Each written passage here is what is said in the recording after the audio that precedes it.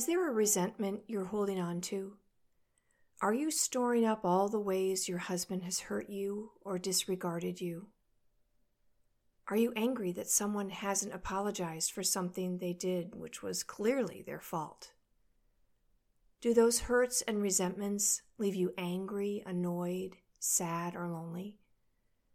My mind was blown many years ago when someone told me that forgiving someone was actually for me, not for them. When we forgive someone, we choose to think a different thought. The thoughts, he shouldn't have done that, he was wrong or should have known better.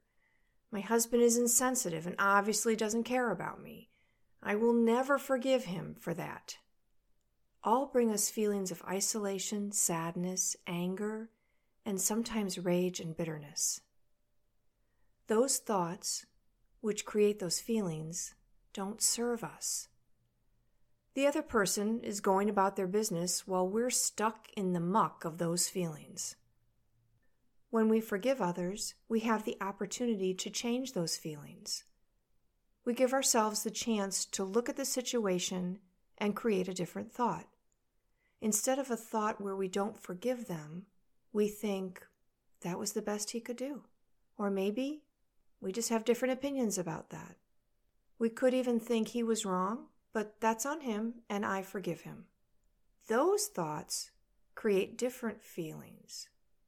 Those thoughts don't let the hurt and angry feelings eat us up. We release the angry and hurt feelings through forgiveness, through changing our thoughts. Not forgiving someone doesn't punish them, it punishes us. Seek to forgive.